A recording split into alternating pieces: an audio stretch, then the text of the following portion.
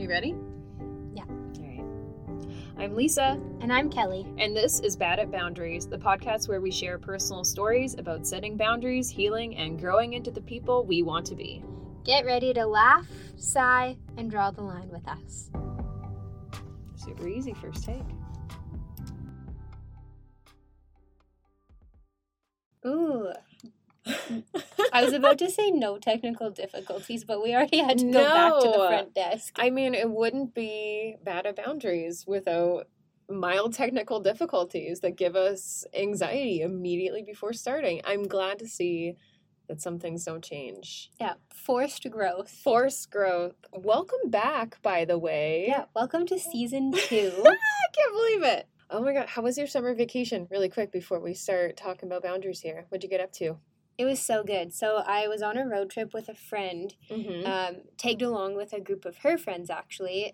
So I only knew her, and there were Love it. 7 of us kind of wandering in and out for the week. So we were out in Ooh. BC in the Okanagan. So we were doing outdoor activities. We went to a couple wineries. We spent almost no time on screens. Ugh. Like, the only time I was looking at screens was when I was taking photos for the most part. And then, like, maybe a little bit of reading at bedtime. I also sent you quite a few TikToks because I missed you while you were gone. It was crazy. I cannot promise to have watched a single one of them. My heart is broken. You know what? That's it. We're ending the podcast right now. we actually didn't have good enough service to load them. Oh, shit. So every time I opened TikTok, I was like, great. Whoops, just kidding. Well, I sent you some fire posts. My screen time stats after that week were amazing. Delightful. I was so proud of myself. Oh my God. Well, my screen time stats were atrocious. Like, I think at one point I got a notice that my screen time went up like 40%. My which screen is crazy. time went down 85%. Well, like you got to get away. I did the thing where it was just like stay at home, and I kind of like retreated back into, you know, like the pandemic where everyone was like stay at home, do nothing, and just like chill. That's literally what I did the last few weeks. Like I think I told you my challenge was to not be productive because I am so bad for the second I have any free time.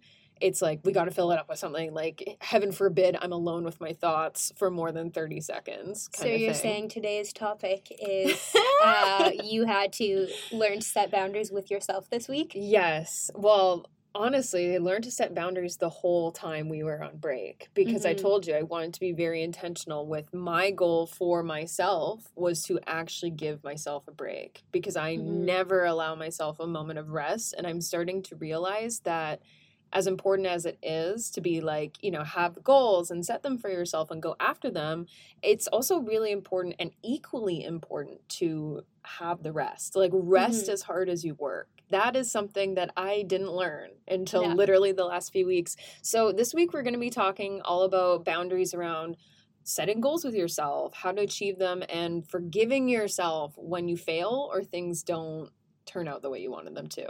And this is actually a request by a friend of mine, Hannah. So shout out to you, Hannah. Thanks for submitting this topic. So where do you want to draw the line first? I think I want to first talk about how we go about setting boundaries with ourselves. Because I am the queen of unrealistic expectations for myself and for others, but definitely for myself. So the reason I'm actually at the job I'm at currently is in my first tech job, I did not set any boundaries because I had worked there for a month when everything went remote in 2020. So I immediately thought I was getting fired, and I was like, I have to do the best job ever, and I just come from teaching, and like the work-life balance was not great. So I had zero boundaries. I was always available. Even if I was on a day off, I wasn't on vacation. I was usually just like doing errands. So I was checking Slack on my days off. When things opened up and we were able to start doing like road trips, my friend and I were on a 2-week vacation, and I checked my email every other day. That is falling into a trap right there. And then I don't actually end up doing good work most of the time because you're so tired, you're always context switching, and then you're not actually focused on anything. And then at the company I'm currently at, in my last interview with one of the co-founders of the company, I kind of mentioned that I was working on just being accountable about not letting myself get to a burnout state. And he was like, oh yeah, we talk about perfectionist tendencies all the time because they don't help anyone. So we encourage mental health days. Like there's people you can talk to if you want resources or anything. And at my last company, when I had talked about my perfectionism tendencies, they're like, well, you do a really great quality of work. So then it adds that expectation that I have to continue producing work at the same quality that I'd already been giving them. It is a huge red flag. Like, just pause in that story. It is a huge red flag if somebody celebrates perfectionism in you. That is something that I've come to learn through a series of, like, frankly, professional heartbreaks where, like, I just couldn't figure out why something wouldn't work for me. And I realized it was because, like, I feel like a lot of people, especially women, are perfectionists. Like, we're kind of forced to grow up with this idea that we have to do it all. It's not just an option. We have to do it all. We have to be the prettiest. We have to be the smartest. We have to be the funniest. We have to be the coolest. We have to be perfect in every capacity. When, like, having that expectation for yourself sets you up for failure completely. Yeah. So if somebody's just, like, saying to you, like, well, we love that you work so hard. We love that you're, like, willing to burn yourself out because it's going to be such great quality work. It's like, actually, you're exploiting me. Yeah. And it's such a black and white mindset. And I take full ownership for, like, putting myself on a pedestal, essentially.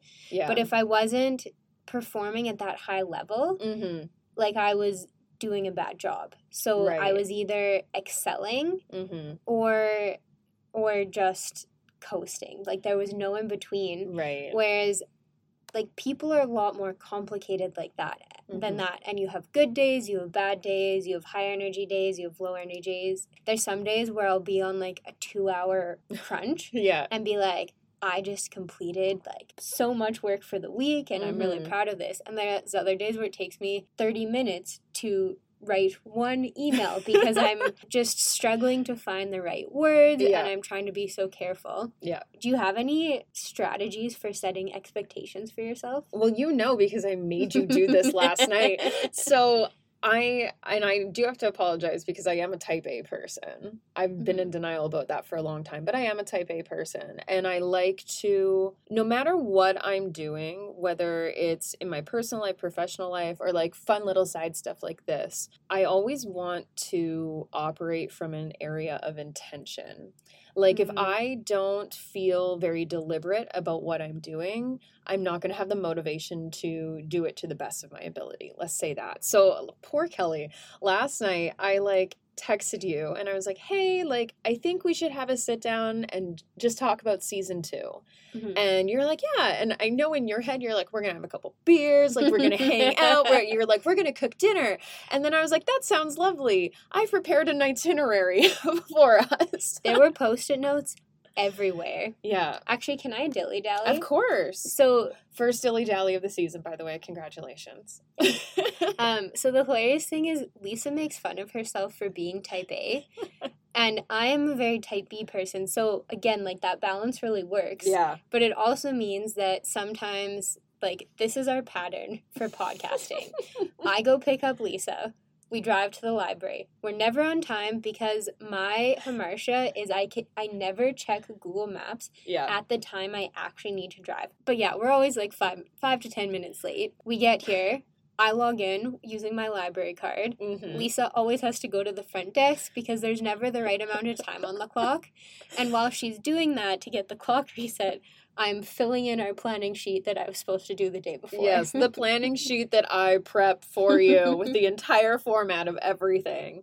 But, you know, that's just how I work, though. Like, I need to have a plan of action. And honestly, that's been, when it comes to setting my own goals, that has been the biggest asset for me, is just have a rough plan. Whether it's talking about, like, you know, John and I have the day free and like what are we going to do with our day?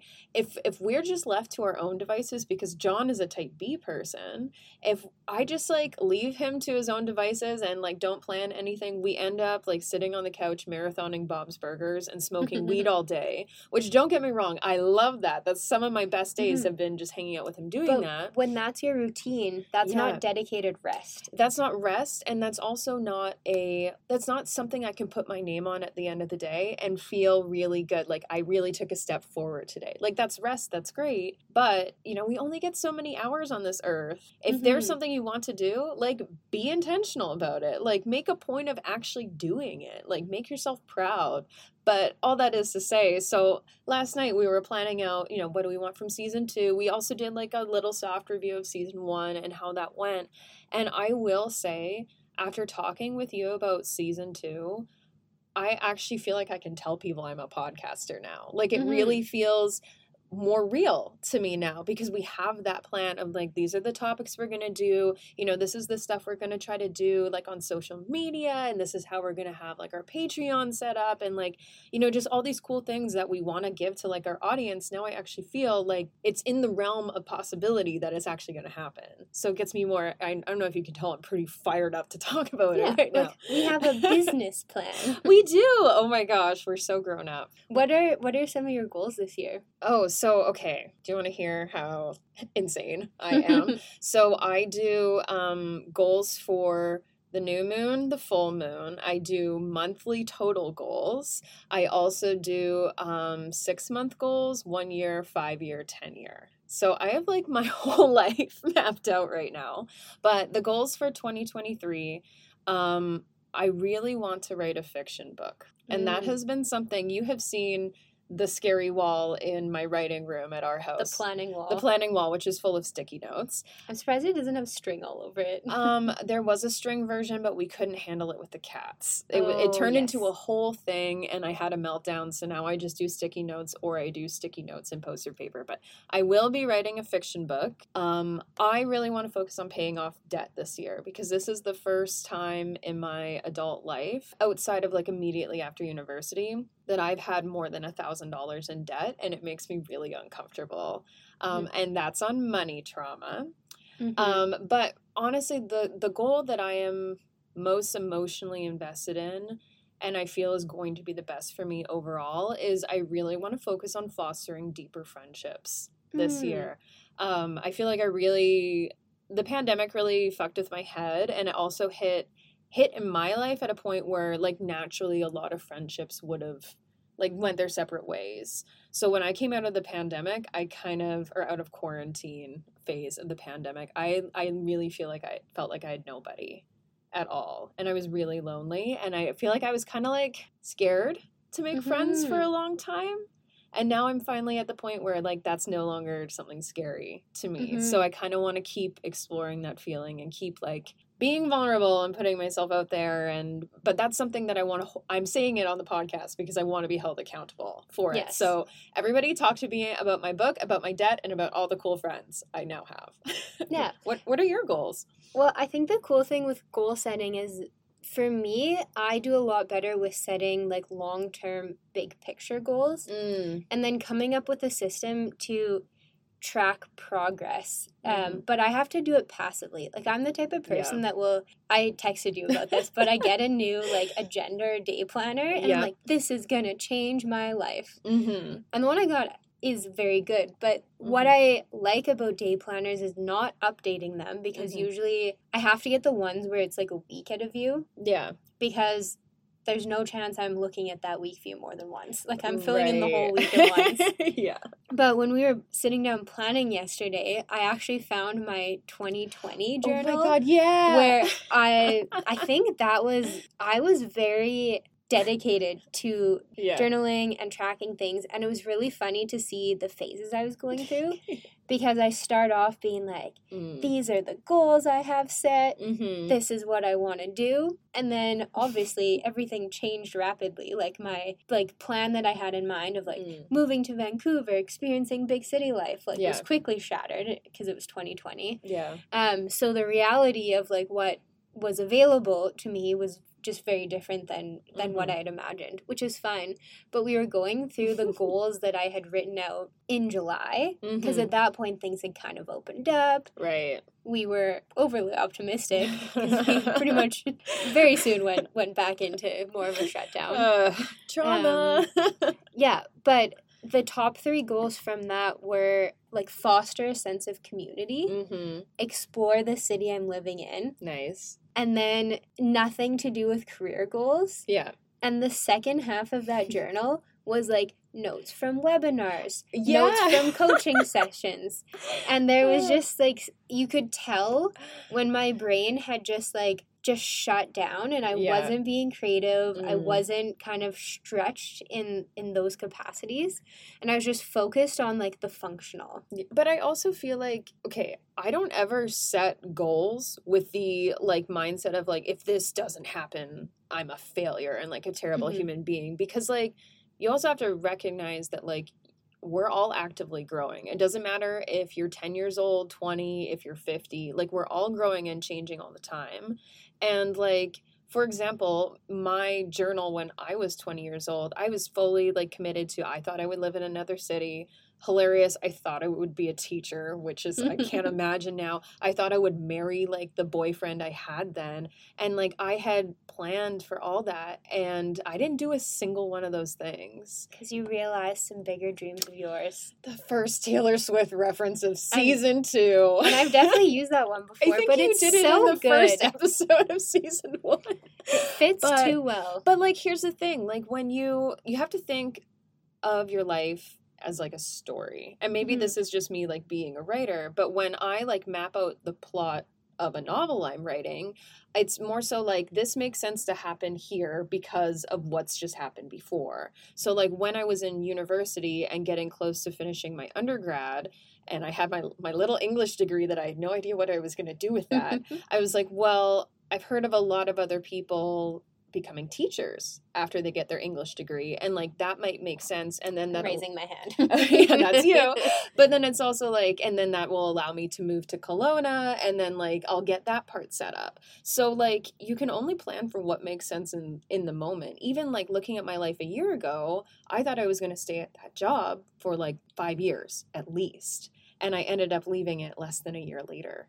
Yeah. So like the plot you're currently following right now, you can only follow it in terms of like what you know about yourself in this moment. Like for all you know, there might be like a random like side quest that comes out of nowhere and now it makes more sense to go on this little dilly-dally, or like you meet someone new and they change your plans. So like I think the most important thing with goal setting is like to remember it's incredibly arbitrary and has no real grounding in reality until you actually start doing it.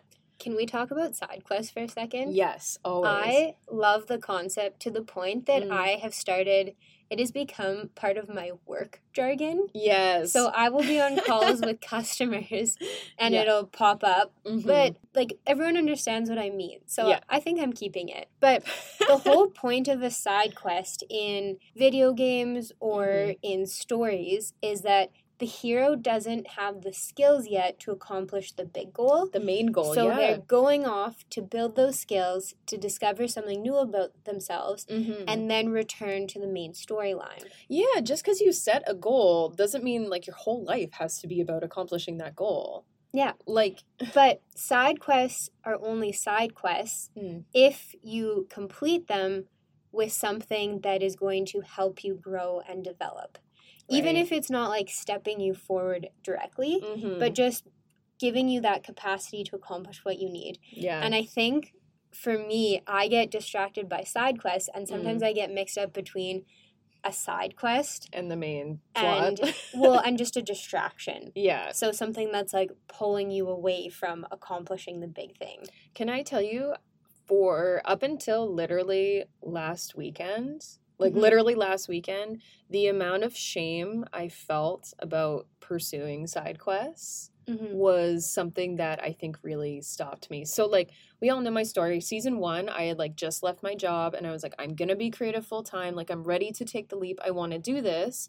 And then kind of reality set in and I was like, oh shoot, like, we're a single income household and we just lost that income. Like, John's in school, he can't work a ton.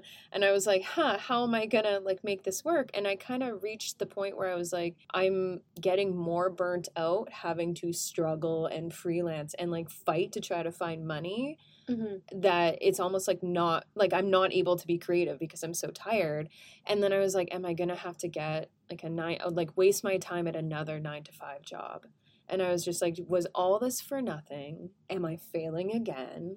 If I go and pursue this side quest, does that say something about me, about what I create, that it's not good enough? I just had like this whole big painful complex about it, when like realistically, I could actually go and get a job that will like not be a 9-to-5, but could really foster my creativity. I don't have to work it full time if I don't want to. The only thing I know is like, okay, the next chapter of my story is, hey, Lisa needs to pay some bills and also put some food on the table. Like, that's all we know. It doesn't have to like definitively like define my character in some way. Like, sometimes you can just dilly-dally for the sake of a dilly-dally because that's what you need to do to move the plot along, you know? I think I am one of those people who I love I have a 9-to-5-ish, I call it, because I work from home. A lot of my team is in Ontario, so I work like a loose 8-to-4 in that if I don't have Zoom calls till 10 a.m., like... You're not working? Yeah, like I'm probably more likely to shift, like, do a 9-to-5, like, but if I have a busy day, like, I start at 8 and go till 4, but I have the flexibility and freedom to manage my day. Yeah. And the fact that I am given that freedom makes me accountable to doing my, like, 35 hours of work a week, because I actually take lunches at this job. Hoo la la! Yeah, look at you, lunch hour queen. But I think it's, like, that's how I grew up, is, like, you're at school Monday to Friday. I had activities every day of the week, and I was in clubs every lunch hour. Right. So it'd be like, Mondays was knitting club.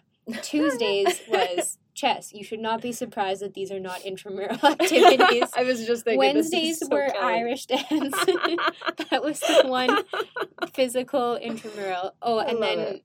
Yeah, but that's how I grew up, and then I learned to fit in my hobbies around that. Yeah. So what I'm finding as an adult is that if I have too much free time in my schedule, all I do is dilly-dally, and I put no effort towards my hobbies and the things I think are fun. Yes. So having a regular schedule, like recording the podcast on a specific day, I hang out with my oldest friend every Thursday, and just having those like regular points within my week, and then room for flexibility is necessary. You want to know something? I think that's the reason why, like, when we took a break from the podcast, I was struggling so much. Like, I don't think it was really weird. We like barely talked the whole time we weren't recording. It was really weird. But I feel like because I had the lack of structure, that was what really got to me, because all of a sudden it was like I was super burnt out from freelance work. I was doing I did Rover, you guys. I highly recommend. If you want to be a pet sitter, go do Rover. It's like super easy, super fun. But I just I suddenly had nothing to do all the time, and it was like the extra free time. Like, I could have started writing my book. I could have sat down and made a whole debt payoff plan. I could have texted people to hang out, but for some reason I just couldn't even handle that. And honestly, analysis paralysis. And I just had this big funk hanging over me, where it was well, now I have nothing to do, and once again I'm at home, pandemic mindset, and now what do I do with myself? But you want to know how I filled the time? How? Wait, let me guess. Did you play The Sims? I did do some Sims. Okay. I'm not going to lie, but that was more of an evening thing. No, I got really into meditation. And I've always been into it, but a different level. I mastered the really intense trance form of meditation. And okay, but you're gonna laugh. Do you want to know what I fucking did okay, I have a happy place that I go and I meditate to. And while I was meditating, I had a vision. So the happy face is it's a meadow surrounded by forest, and then there's like a very large like stump in the middle of the meadow. Why am I picturing the Twilight Meadow? Honestly, it kind of looks like the Twilight Meadow. It's a little less like blue-green tint. Like I'm more of like a yellow-pink girly. Like that's how I see it.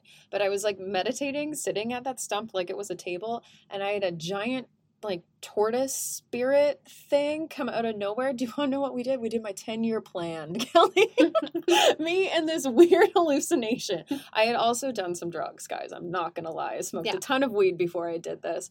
But that was what got me out of the funk, was just like actually giving myself the time to plan. You don't necessarily need to plan while under the influence and in a deep meditative state, but it helped. Yeah. I actually, have I told you I can't meditate? At all?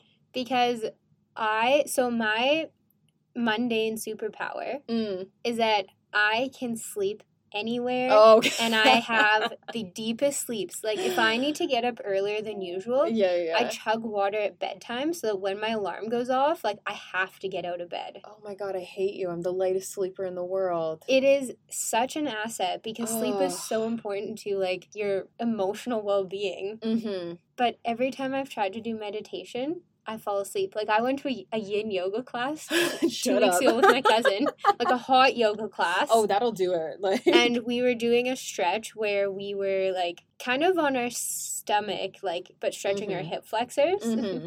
I woke up, and the whole class was in a completely new position, facing a different direction, and my cousin was just laughing at me because I'm looking around all bewildered. You're like, what's going on? Yeah. And that's something, I hope that skill never leaves. I'm sure as I get older, I'll probably have to get up to go to the bathroom at least once or twice. Oh my God. Yeah. That is amazing. I'm honestly very jealous, but also like sleep can be meditation too, because it's still rest. But I thought it was because I'm just such a relaxed person. And then it's your chill vibe. Thought about it, and I was like, it's probably like my sleep debt catching up to me. Oh. So this was the week before I went on vacation that we went to this class. Yeah. And I was like, oh, like I do need, so like on this vacation, like I slept from like 10 p.m. to 8 a.m. all week. Oh, Kelly, I'm so proud. I'm so proud. People, like, honestly, the first step to, I think, setting a goal is starting out with how many hours of sleep do you need a night? And, like, start trying to get those. Because, honestly, when you are well rested, it's so much easier to actually, like, have the energy, amazingly, to, like, go after what you want and be motivated, because you aren't like, I don't feel like it, or like I don't have the energy. Well, and when you don't have brain fog, you get things done so much more efficiently. Yeah. That, like, having that proper sleep is amazing. Mm-hmm. The coach I'm working with right now, I told her all about this, like, morning routine that I wanted to do that I thought would get me on track. Yeah. And I tried it for a week, and I was like, I am not a morning person. So it's actually my bedtime routine. Yeah. Because it doesn't matter if I'm being accountable in the morning if I didn't go to bed at a reasonable time the night before. I think, honestly, you bringing up the morning person versus the evening person thing, I think, honestly, getting to know yourself and understanding when you're the most productive or when you're most likely to have the capacity to do what it is that you want to do, I think that's so important. So, like, one of the big kind of pressure points in John and Mai's relationship is John is a morning person. Like, he, without an alarm, will get up every morning dead on 5 a.m., if not earlier.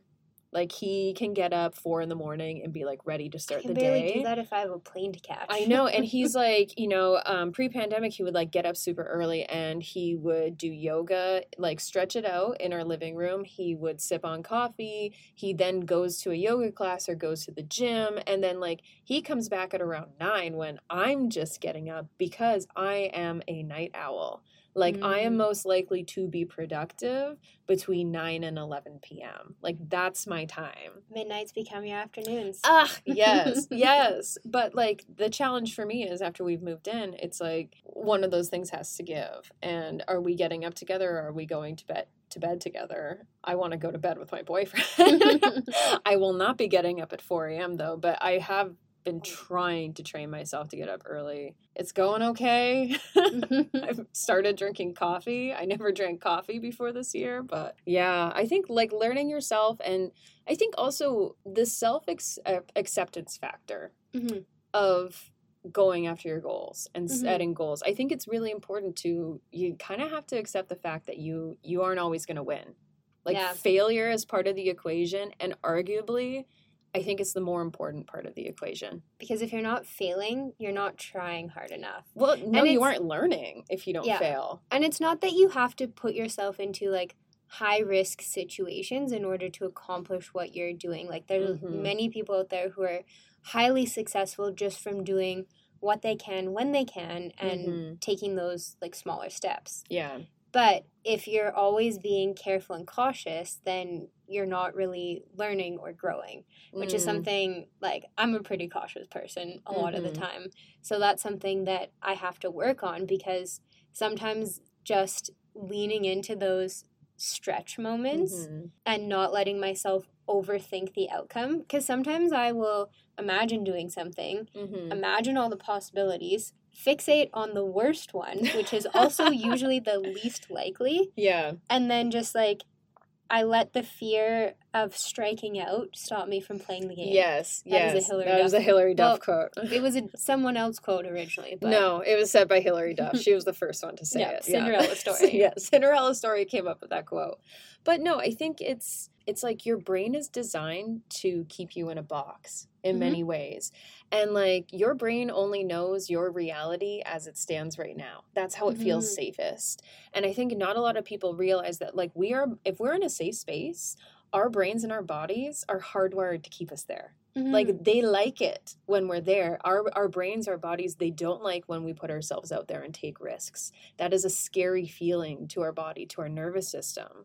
So like when you decide you want to do something, you're not just putting the intention out there and following through it. It is an uphill battle against every internal system. And like that's a skill you need to practice, getting comfortable with being vulnerable, with taking risks, with putting yourself out there and having, the idea or the risk that somebody is going to laugh at you, or you're going to fail, or it's not going to turn out the way you want it to. Like that takes practice to get mentally okay with it. I was going to ask if you know the flower metaphor. No, what's a flower metaphor? So if you're planting flowers and trying to grow a garden, you plant the flowers, you water them, you add fertilizer, you make sure they're getting lots of sunlight. And then when they grow and finally blossom, you don't dig them out and start again. Right. You enjoy them. So there was a TikTok that we both saw. It was this person, and I'll have to look up who the creator was, talking about how all of the coping strategies and positive life habits that she had built in to cope with the end of an era. Yeah. In order to truly be happy, she had to know when to let go of those. So I think there's a lot of times when having extra structure and mindfulness in your routine is really important. But there's also times when you need to just let yourself bloom and enjoy it and actually implement things into practice. Because for me,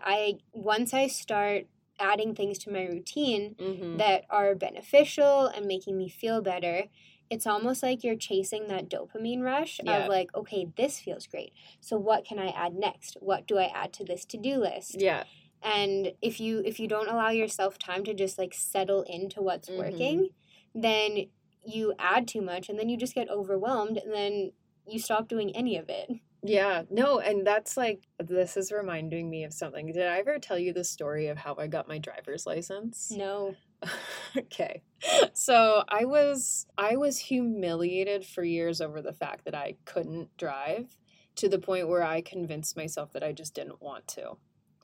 So when we're talking about, like, you do have to, like, accept that whenever you go after a new goal and step outside your comfort zone, like, you have to do so with the understanding that things are going to change. And change is good. I know all of us hate change, but change is actually, like, the most beneficial thing you can bring to your life. So when I was 16, like I got my learners really like immediately, basically. Yeah. I got my learners when I was, I think, 14. Yeah, for context, we live in Alberta. Yes. You can get your learners at 14. You can drive alone after passing a road test at 16. Yes, yeah. So 16 is when you get like your full driver's license, or like I think when we Slight restrictions. When we were growing up, it was like 14 is your learners, 16 is like driver's license part 1, don't drive after midnight, and absolutely no alcohol, and you need to have somebody in the front seat if it's like late after a certain point in time. I got my like learners really quickly, but I was like dragging my feet on getting my driver's license. Like part of it was like my family just didn't have a car for me to drive, so there wasn't really like an appeal to it. I was like, listen, like it's either like bus everywhere, bum rides off friends, or like share a car with my brother. And your older brother? My older brother. Your older, bigger brother? My older, bigger brother. Nobody wanted that.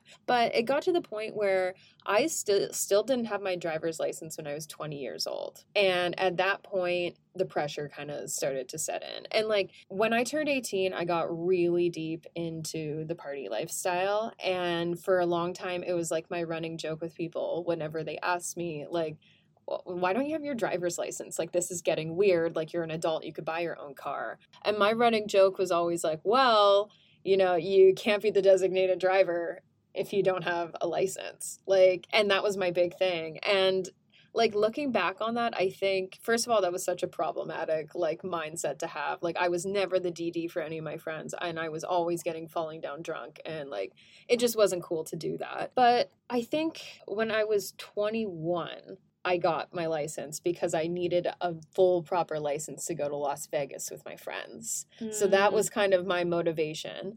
And it kind of surprised me. Like I had done a lot of like test driving with my dad. Like he used to always, if we were in the car together, he would make me drive, and it used to really bother me. And I remember the feeling of just shame when I took my first test and we weren't even out of the parking lot, and I didn't come to a full stop at a stop sign exiting the parking lot, and I had failed before I even left the parking lot. And the instructor told me and still made me write the whole test, or like drive the whole test. They told you before? Yeah, they told me like immediately. So I was like, well, can I like restart the test? And they're like, no, you have to finish it. So I like the first time I drove the full test, I actually drove it crying because I was so embarrassed that like I had thought it would be so easy to pass because like I had the learners for so long, and like I had kind of been driving, but like not really. And then like just that immediately you fail. I was so humiliating. And I remember seeing like the look on my dad's face when I came back, and like what killed me is I had done the rest of the tests absolutely perfectly. But it was because I made one mistake, I failed it instantly. And like just seeing the disappointment on his face too, like really hurt in like a very profound way that I wasn't even expecting to be that emotionally invested in. And then when I wrote the test for a second time, I was so anxious about failing that I actually had to pull over after parallel parking. Like I parallel parked and had to lean out the door and vomit because I was so anxious about it. And I just like developed this huge complex around like, I'm going to keep on failing for the rest of my life. I'm never going to get this. I'm going to miss out on this huge milestone. I'm not going to have this license or for like Vegas. My friends are going to be let down. I'm going to be like stuck at a standstill. And it developed this huge like mind of its own where I was just not only like scared of driving, scared of letting people down. I was scared of getting the independence. And I was also scared that I was going to be the drunk friend forever. And by the time I wrote the third test 1 month before we went to Vegas, and it is a miracle that my driver's license arrived before we left. Like I got super lucky, but that feeling of failure is something that like I've carried around, and like how that felt to fail so many times. But I'm actually really happy it took me that long to pass it, because like while I was busy being scared and, you know, just being like, I'm never going to drive, my dad was the one who like was like, no, you're going to drive me to Safeway. Like, we're going to keep trying. We're going to keep pushing. And at the time I was like, fuck you, Dad. But like now I'm like, especially he's older. he's like a little on the sick side now too, but I'm like, man, I got so many extra hours of like one-on-one dad time that I never would have had if I hadn't bombed that test so many times. I think it's really important that, like, when we're talking about going after a goal and having the possibility of failure be on the table, I think it's also important to look at, okay, but like sometimes it's good to have the dilly-dally of the failure. Because to this day, I'm a top-notch parallel parker. Like, I can parallel park better than I can, like, pull into, like, a random parking lot stall. I'm not very good at that, to be honest. But every time I parallel park, I think of my dad and, like, yeah, and I'm just so happy that I failed so many times. I was also a little slow to get my license. So I hear that beautiful girls are really slow to get their license. That's the word on the street. Yeah, that's exactly what it was. But it was because I refused to read the driver's ed book. Why? I just did the online practice quizzes, so it took me 3 tries to get my learner's license. Oh, which is, looking back, like, I was like, I'm good at reading. Mm-hmm. I'm quick at reading. Like, I should have been fine. Could have just done it. Yeah. And then my sister and I just didn't get around to taking, like, the in-class lessons. Mm-hmm. So we couldn't sign up for the in-car lessons till we were 16. Oh. And it is worth doing them here because then 100%. It's way cheaper for insurance. Yeah. So we were 16 already by the time we did that. Mm-hmm. And we had a friend who lived just outside the city. So there was no point for me to have a license because we were on her way in from the city, like wherever we were going. Oh my God. It made sense for her to pick us up. Right. So I was kind of lazy about it. I also wouldn't have had a car in high school. Actually, no. My dad bought a new car when I was like 13 and parked his old car at my grandma's. Yeah. But I don't think my parents would have let us drive to our high school. We could have had vehicle access, but the parking lot was not big enough.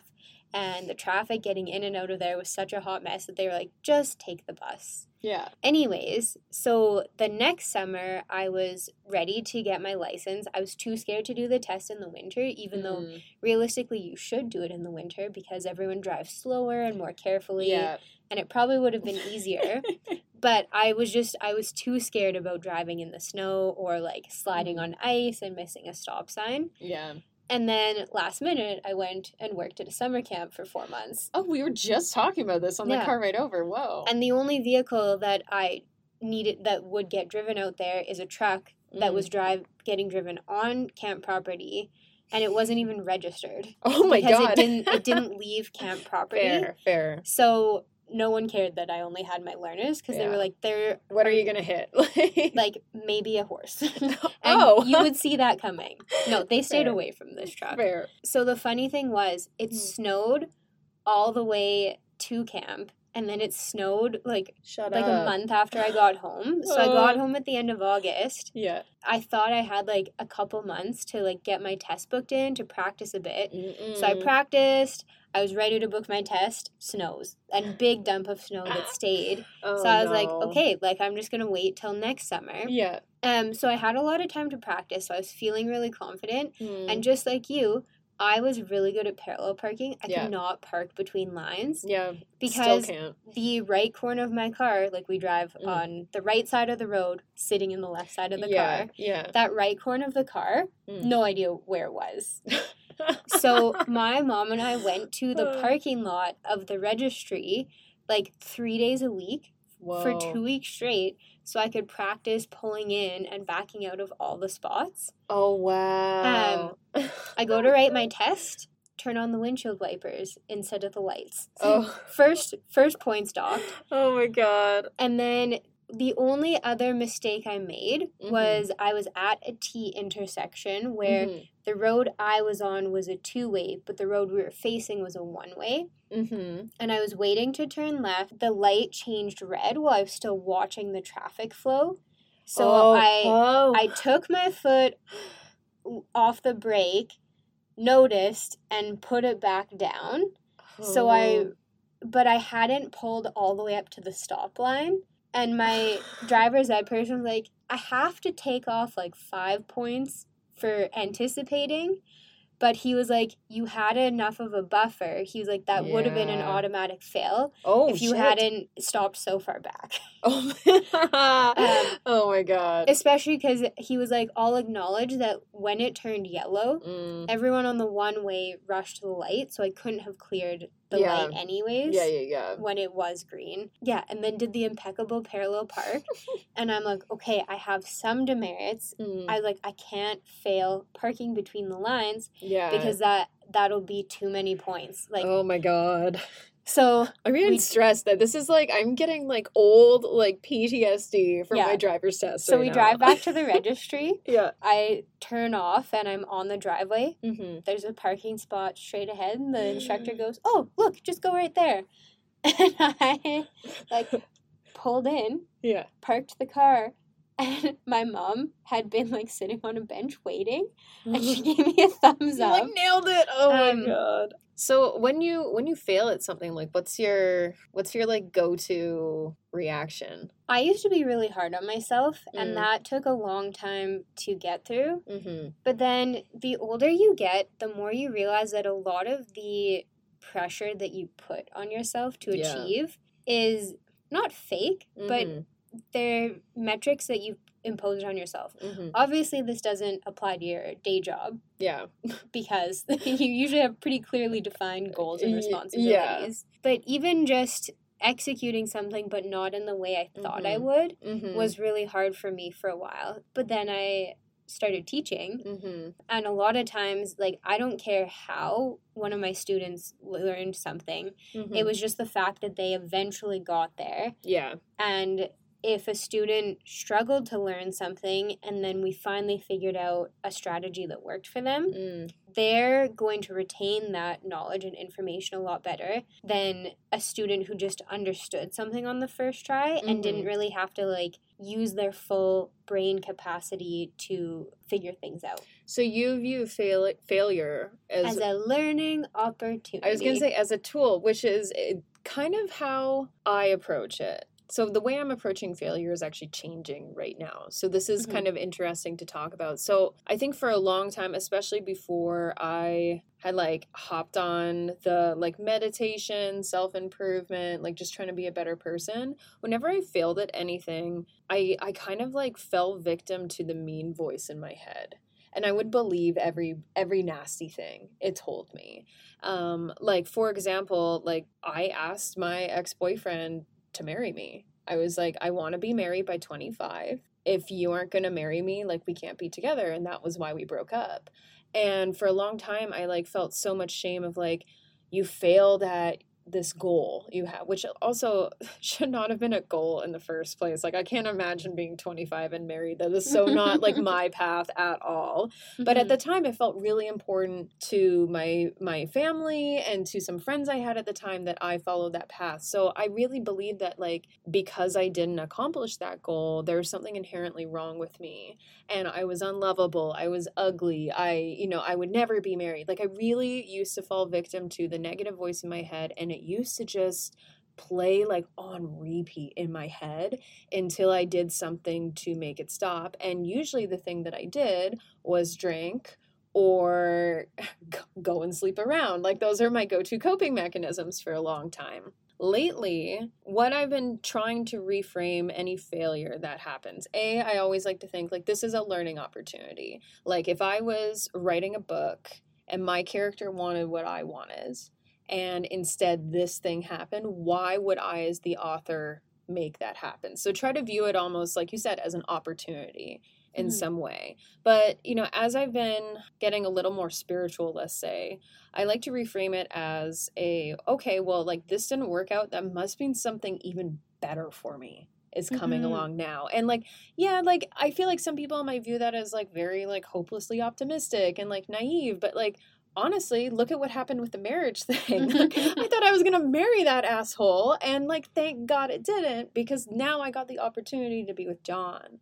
And like, that's my case study where it's like something better did come along. And if I look back on my life, any time where I really wanted a job and I didn't get it, I ended up working somewhere else that was even better for me and taught me more things. Mm-hmm. Or like friendships that I had to let go. Like right before I met you, like I was dealing with a thing where like mass amounts of friends were leaving my life for good, and I was so lonely, and I was like, when am I going to find a friend who just sees me? Enter Kelly. Like, you know, I just honestly think anybody can look back on their life and be like, you know, I'm glad it didn't work out. I'm glad I failed. You know, I'm glad that all the shit got washed away so the good stuff can come in. And we met when I hadn't officially moved back to Edmonton, but I had committed to moving back to Edmonton. So it was really good timing and I'm still going through this, where I was gone for almost 3 years because I was in Vancouver for a year and then in Saskatoon for a year and a half. And then there was kind of that 6-year gap of like, I was here, but I wasn't settled. I call it, I was squatting in my parents' basement is how I refer to that era. But I didn't really have like a defined schedule or routine yet.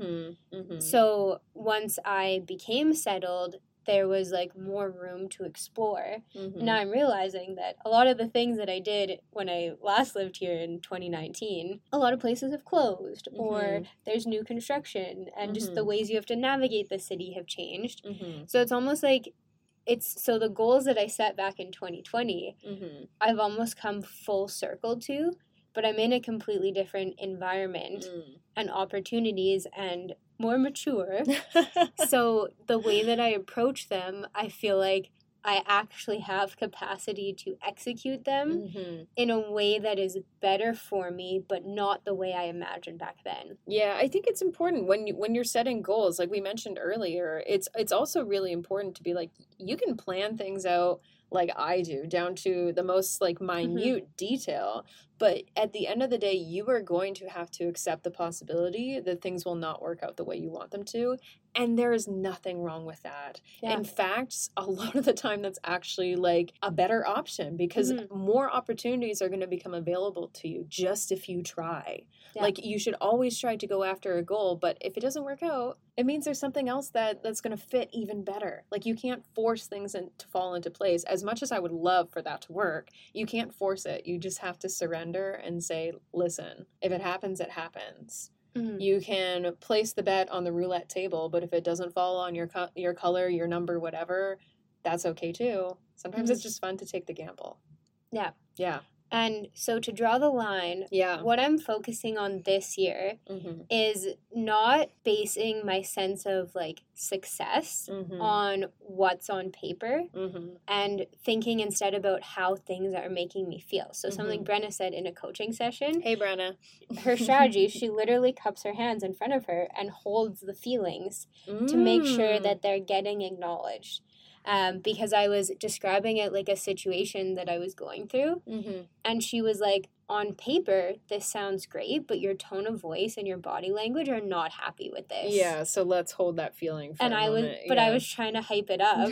And she was like, no, you're just gaslighting yourself right now. Stop. Because you think that this is what you're supposed to be doing. Yeah. Yeah, so that's my goal, is to just feel the feelings, but also put myself in situations where instead of overthinking things and then not doing them, I do them and then evaluate the feelings after. Yeah, my tarot reader, Georgia, she always says, feel the fear and do it anyway. And how that's translated to me in my goals is like, if I don't write my fiction book, if I somehow, God forbid, finish the year with triple the amount of debt I currently have, and you know what, the only good friend the only friendship deepening I've managed to do is like us getting closer, I will be happy as long as I can look back on the time and say, you know what, I really tried. Like, I know I tried. I think the only failure you have to fear is honestly not trying at all, because you aren't getting anything done sitting on the couch smoking weed watching Bob's Burgers. Like, you're just not. Yeah, it's important to rest and like you gotta, play as hard as you work, but at the end of the day, nothing's going to happen if you don't take that first step forward. Just keep moving forward. And I think, when we talk about goals, it's also important to remember you are not going to achieve your goals the second you set the intention. It does take hard work. It takes dedication. It takes consistency. you can't just write something down on a piece of paper and poof, it's going to manifest in reality. You have to keep trying. Yeah. Mm-hmm. To wrap us up, so every teacher has a broken record line that they use in the classroom. Oh, do tell. Mine was, try your best.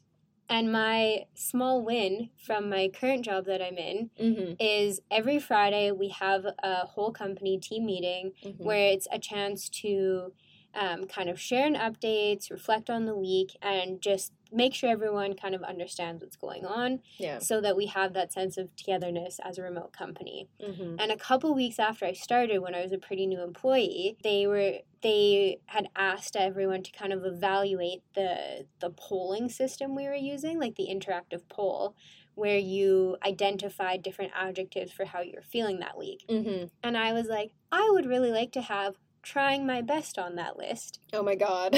And now that is permanently on the list. So every Friday I see that option and it makes me smile because it feels like such a small thing, but it doesn't matter what you accomplish on paper as long as you feel good about the effort you put in. Yes. And I honestly can't think of a better way to close than that. So if you are out there and trying to set a goal and trying to keep going, Just try your best. You don't have to do anything other than just try every day.